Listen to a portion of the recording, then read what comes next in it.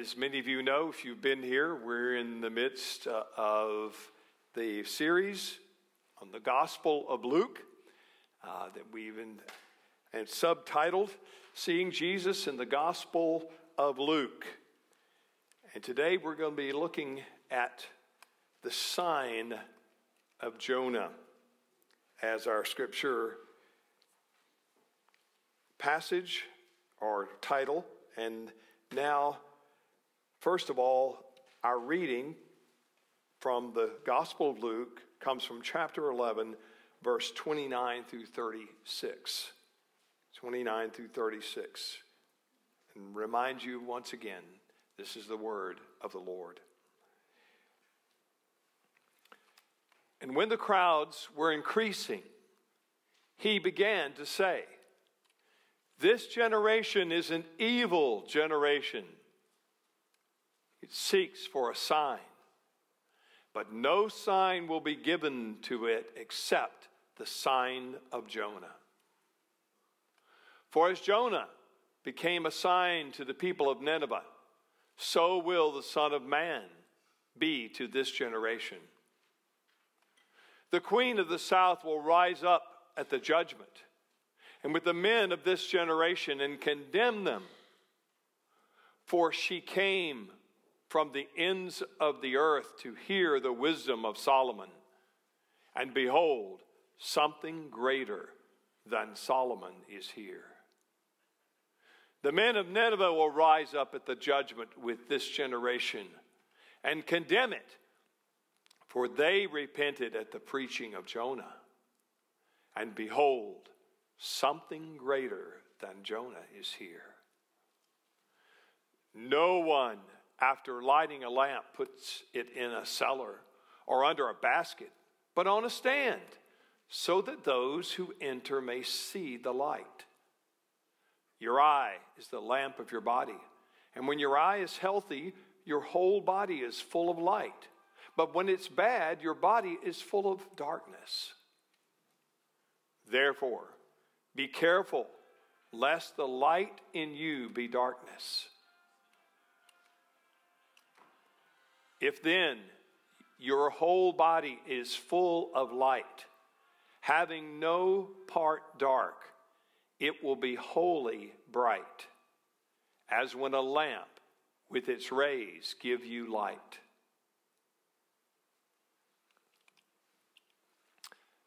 The grass withers, the flower fades, but the word of God remains forever. Let's pray. Father, we thank you once again for your word and for the light that Jesus came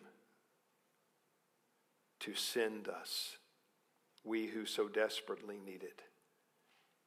Father, help us today to understand and apply your word and receive it with meekness and readiness and eagerness, that we might be sons and daughters of the light.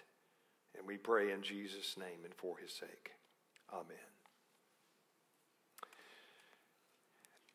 As Luke's story continues, we're now in chapter 11, about halfway through that chapter. Things are rolling along, and as Luke's story continues to unfold, Jesus has already way surpassed John the Baptizer. The crowds that John had were great, but by this point in time in Jesus' ministry, Jesus was the shooting star. He was the one that everyone was coming to listen and to hear. He was the one who was now ascendant. John had decreased, and Jesus was at the apex of his earthly ministry. But as we know, that things were soon and were already beginning to go in a different direction toward Jerusalem.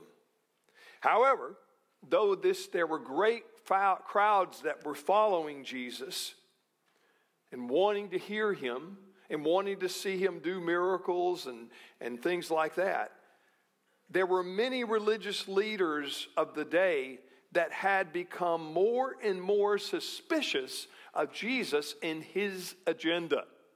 They had their own agenda. They didn't want or need him for the most part. There were some who followed Jesus faithfully, but others were only following him to ensnare him and to trap him. And at this point, many of them were openly hostile to Jesus and to his teaching. Others, many others among the crowd, there were the religious leaders, that's the ones I was just talking about, but there were others there as well that were not true disciples, but they were interested, shall we say, skeptics, agnostics, maybe we could call them. But they were still unsure, and they wanted to see what direction the wind was blowing before they went all in on Jesus. Because after all, people can get really hurt badly by getting in the wrong cause. And so, many around Jesus wanted to enjoy all the benefits of this kingdom that he was saying that he was bringing and was coming, and all that sounded great. But they didn't want to take any risks. They wanted to sit back and watch and see how things played out. And as you know, my friends, it is a deadly thing to be on the wrong side of a revolution. You've seen it in history. Some of you may have lived it in some sense. So, our passage now shows us Jesus' response to those who want a sign from heaven. Interestingly, again, so we've already seen the opponents of Jesus. They have already been attacking and trying to tell people that Jesus did his miracles by the power of Beelzebub. Now, we're coming to those that seem like they might have been interested followers, but they were playing the game, making sure they weren't going all in on Jesus. And so Jesus has something to teach them and us. Listen to Mark 8, verse 12. And he sighed deeply in his spirit. This is the other gospel, Luke, and the other synoptic gospel. Mark 8:12. And he sighed deeply in his spirit and said, "Why does this generation seek a sign? Truly I say to you, no sign will be given to this generation." So Mark is saying the same thing that Luke is saying. Jesus is saying, you've come here to put me to the test to see how well I perform and whether you can safely be risk-free. That's not the way it is with me. That's not how it goes with the kingdom of God. So today, let's break it down. We're going to look at the sign, we're going to look at the sovereign, and we're going to look at the sermon. And so let's dig into our passage. The sign, that's where it starts.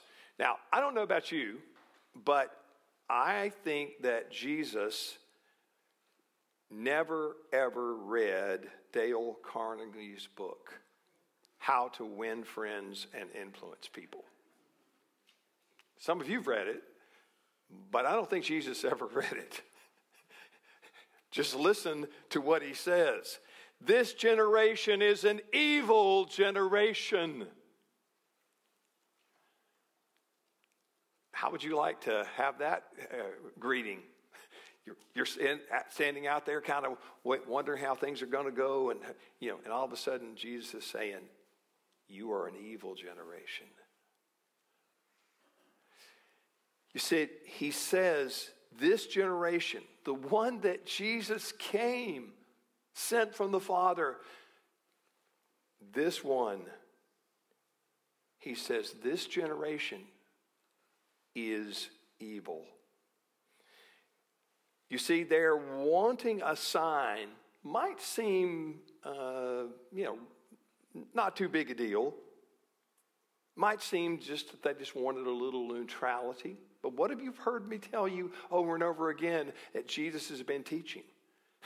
There is no third play. You're either with him or you're without him. There is no in between. And here in this situation, they were wanting a sign, and it seemed neutral, but it's really evidence of flat-out unbelief. Utter disbelief of Jesus.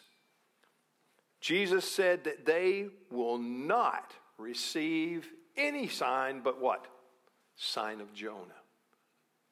Now, you know the story of Jonah. We preached on it a number of years ago.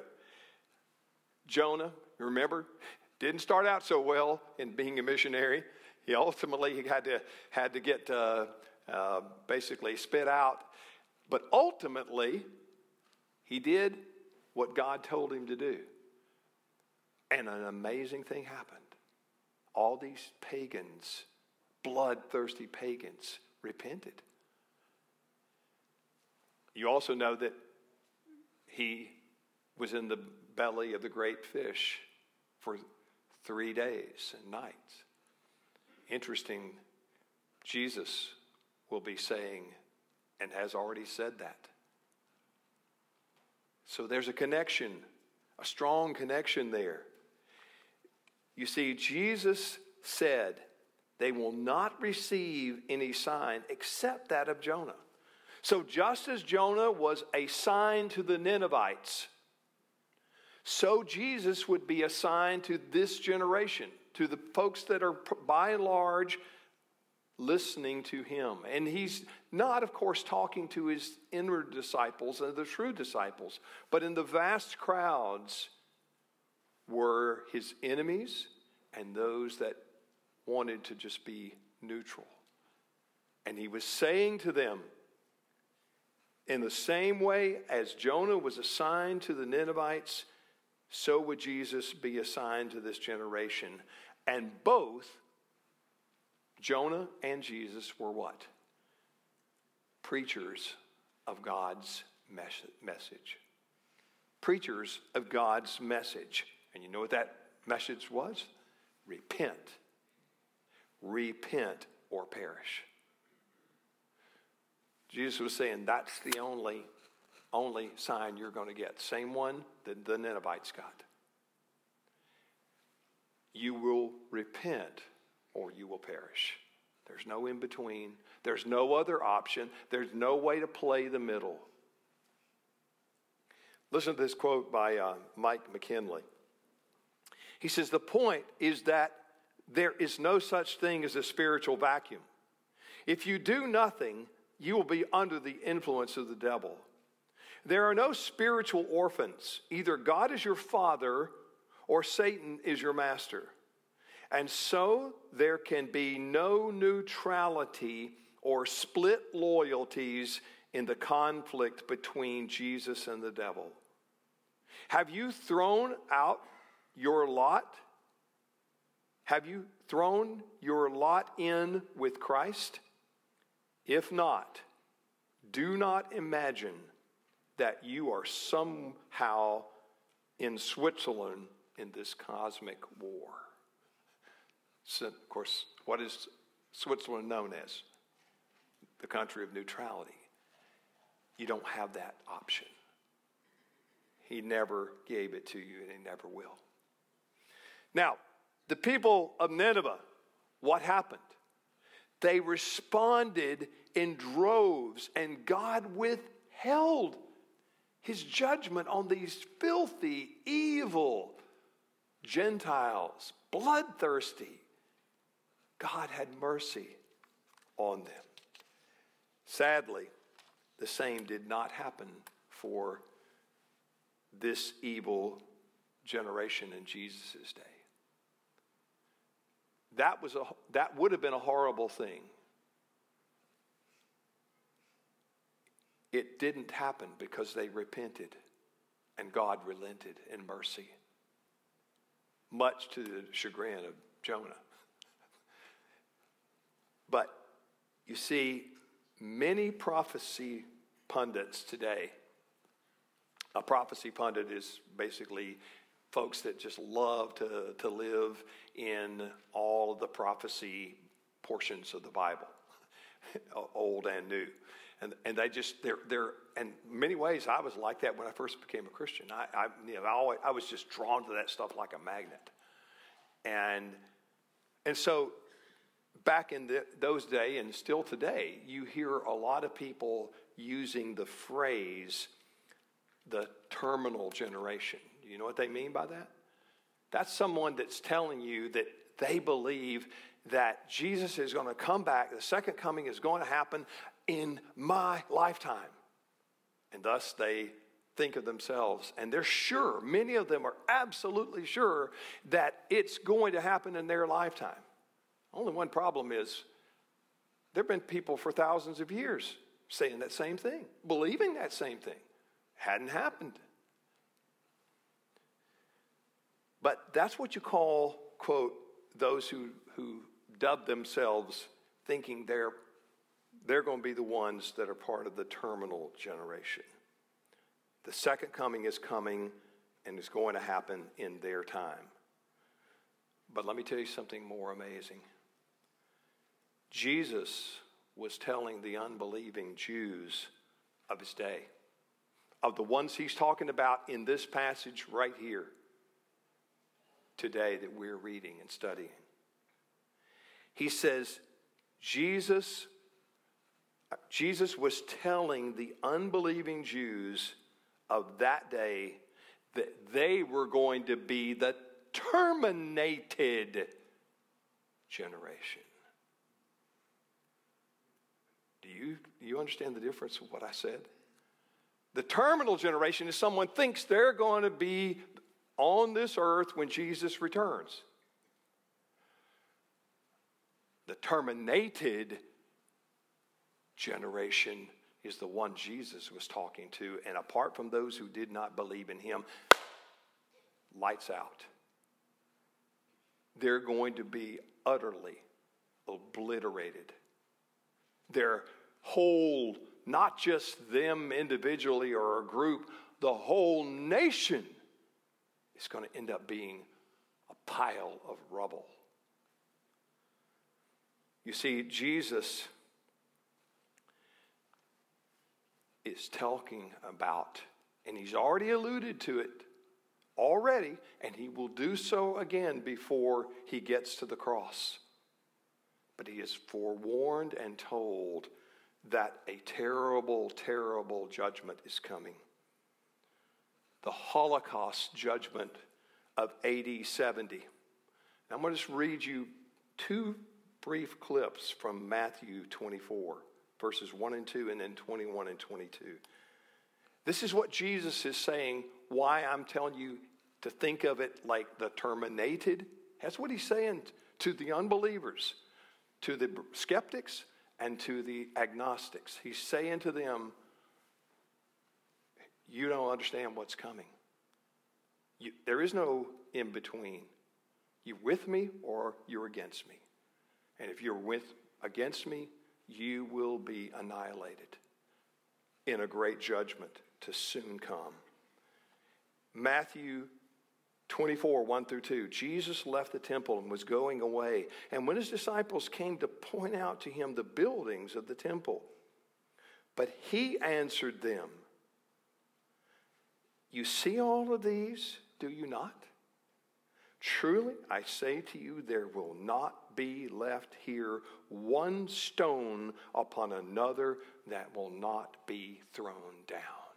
If you've ever seen the size of the stones in the ruins of Jerusalem in the temple, it's unbelievable. Man, how could that be? What kind of upheaval, what kind of power could come and literally create something as horrible as that? And then Jesus later, as he was telling more things about this time that was to come, it wasn't something way off, it was coming soon in their lifetime. Verse 21, for then there will be a great tribulation, such as has not been from the beginning of the world until now. No, never will be. And if those days had not been cut short, no human being would be saved. But for the sake of the elect, those days will be cut short. What a horrible, horrible termination. An obliteration of a whole nation. That's what Jesus was saying, is the train has already left the station and it's barreling down the tracks at you and your generation, because you have not believed the someone who is greater is in your midst now. And you do not believe him. You do not receive him. Now there is an interesting section.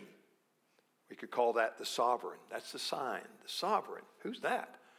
Well, Jesus was not through. He had another historical illustration. He said, long time ago, he was telling them, there was a great queen, an Arabian queen known as the Queen of the South. And she had heard about the great Solomon, David's son. And she had heard about his wisdom and about his prowess and about his fabulous wealth. And so she, being far, far off, made a great arduous journey to come, and you can read about it in 1 Kings 10, 8 through 9. But he came to see whether it was really true. And she basically, when she saw it, she says, this isn't half of it, what I've been told.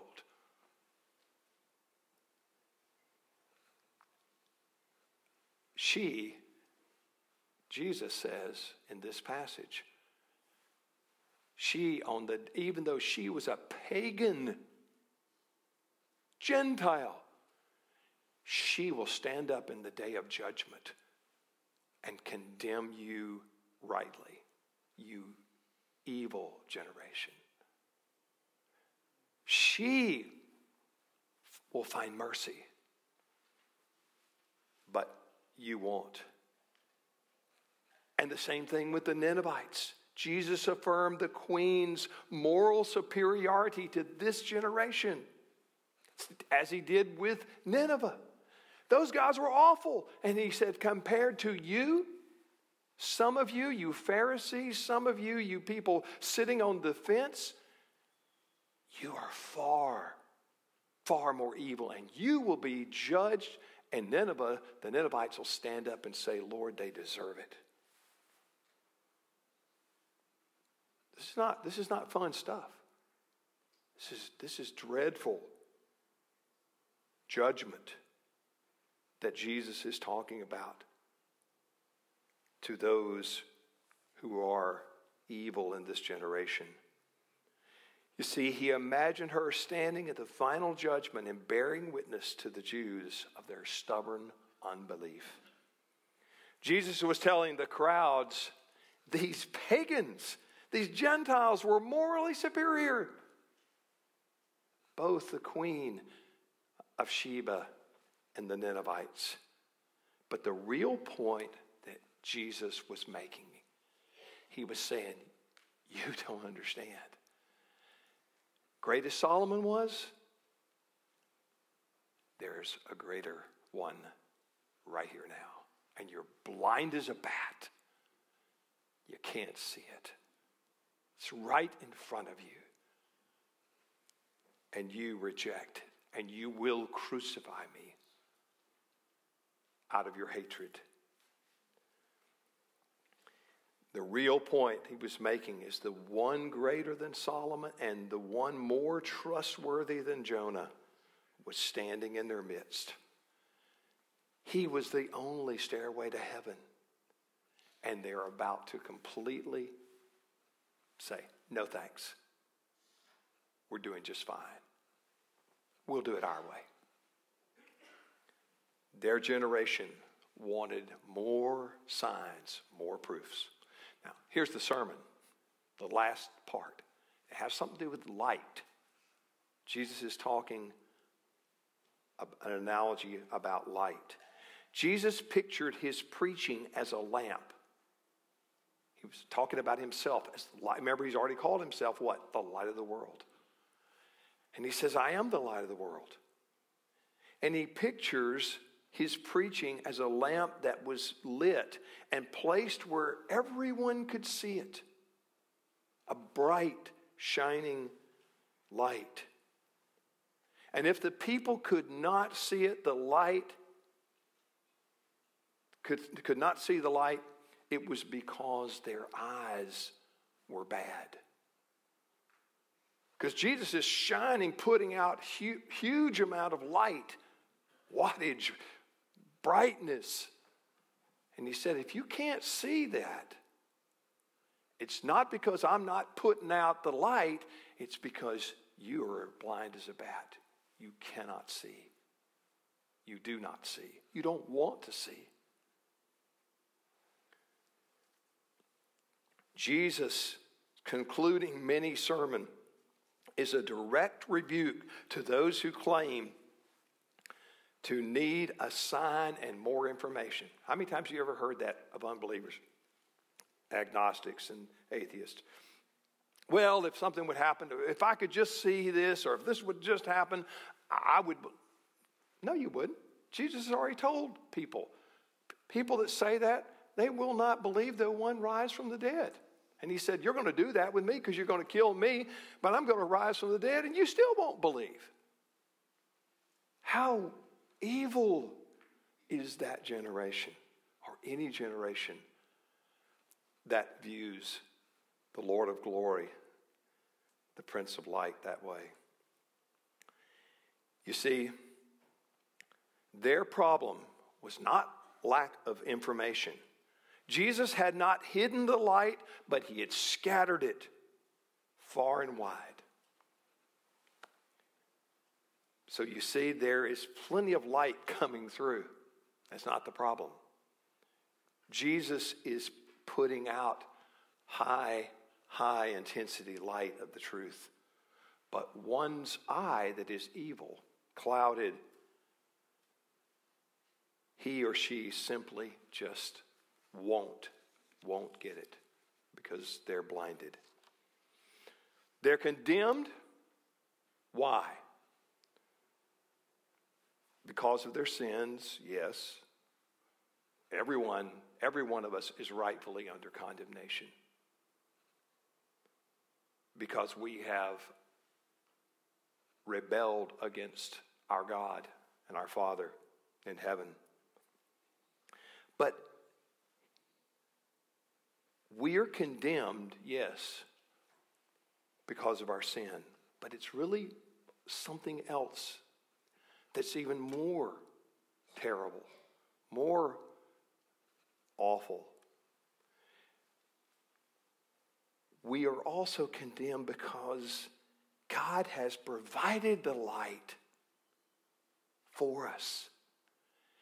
And so many refuse to come to it in order to have their wrongdoings and their sins exposed. So what? So they can be forgiven and removed. We call that the gospel. We call that the gospel. You mean God says, yeah, I've got every right to smush you like a bug. You have trampled on my world. You have torn it to pieces. You are evil. But I'm sending my Son. And he's going to bear that yuck and that evil that's in you and that blindness. And he's going to make you see. Because he's going to be the substitute that is going to come and die in your place, the death you deserve. And you are going, the guilty one who should be destroyed, you're going to get to go free.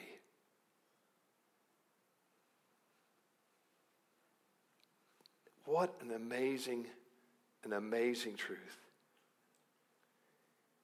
Their wrongdoings were exposed.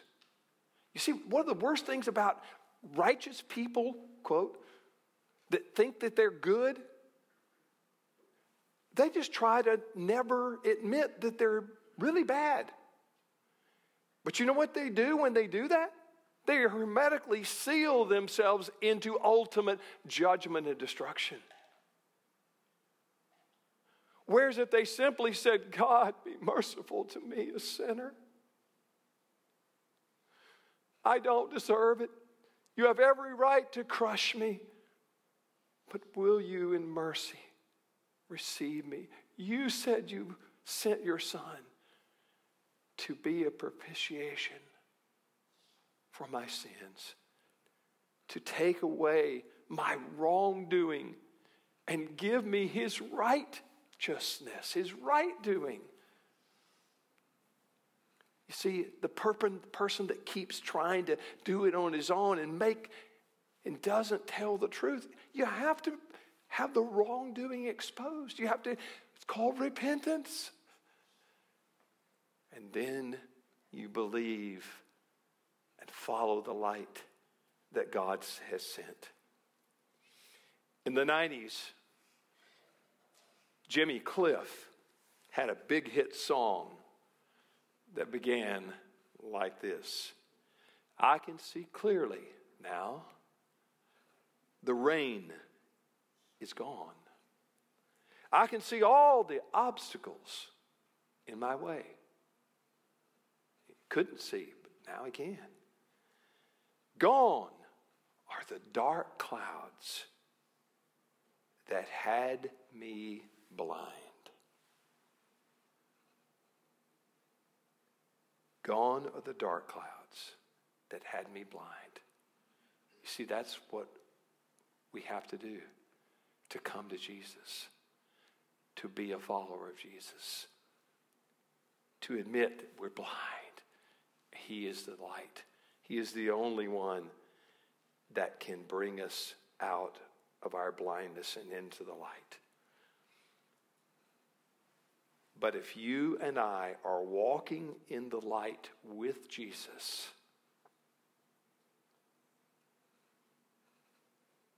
it's going to be a bright,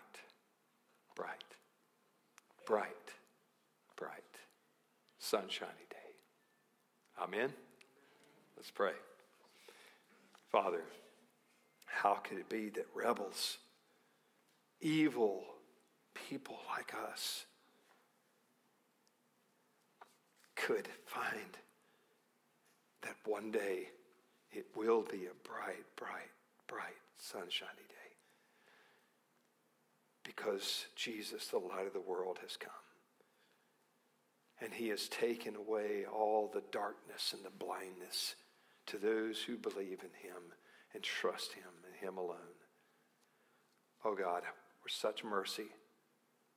We deserve nothing but condemnation, and yet you've taken our wrongdoing and put it on Jesus so that we, the guilty ones, can go free. Oh Lord, bless your holy name. Thank you for Jesus, the light of the world. And we pray in his name.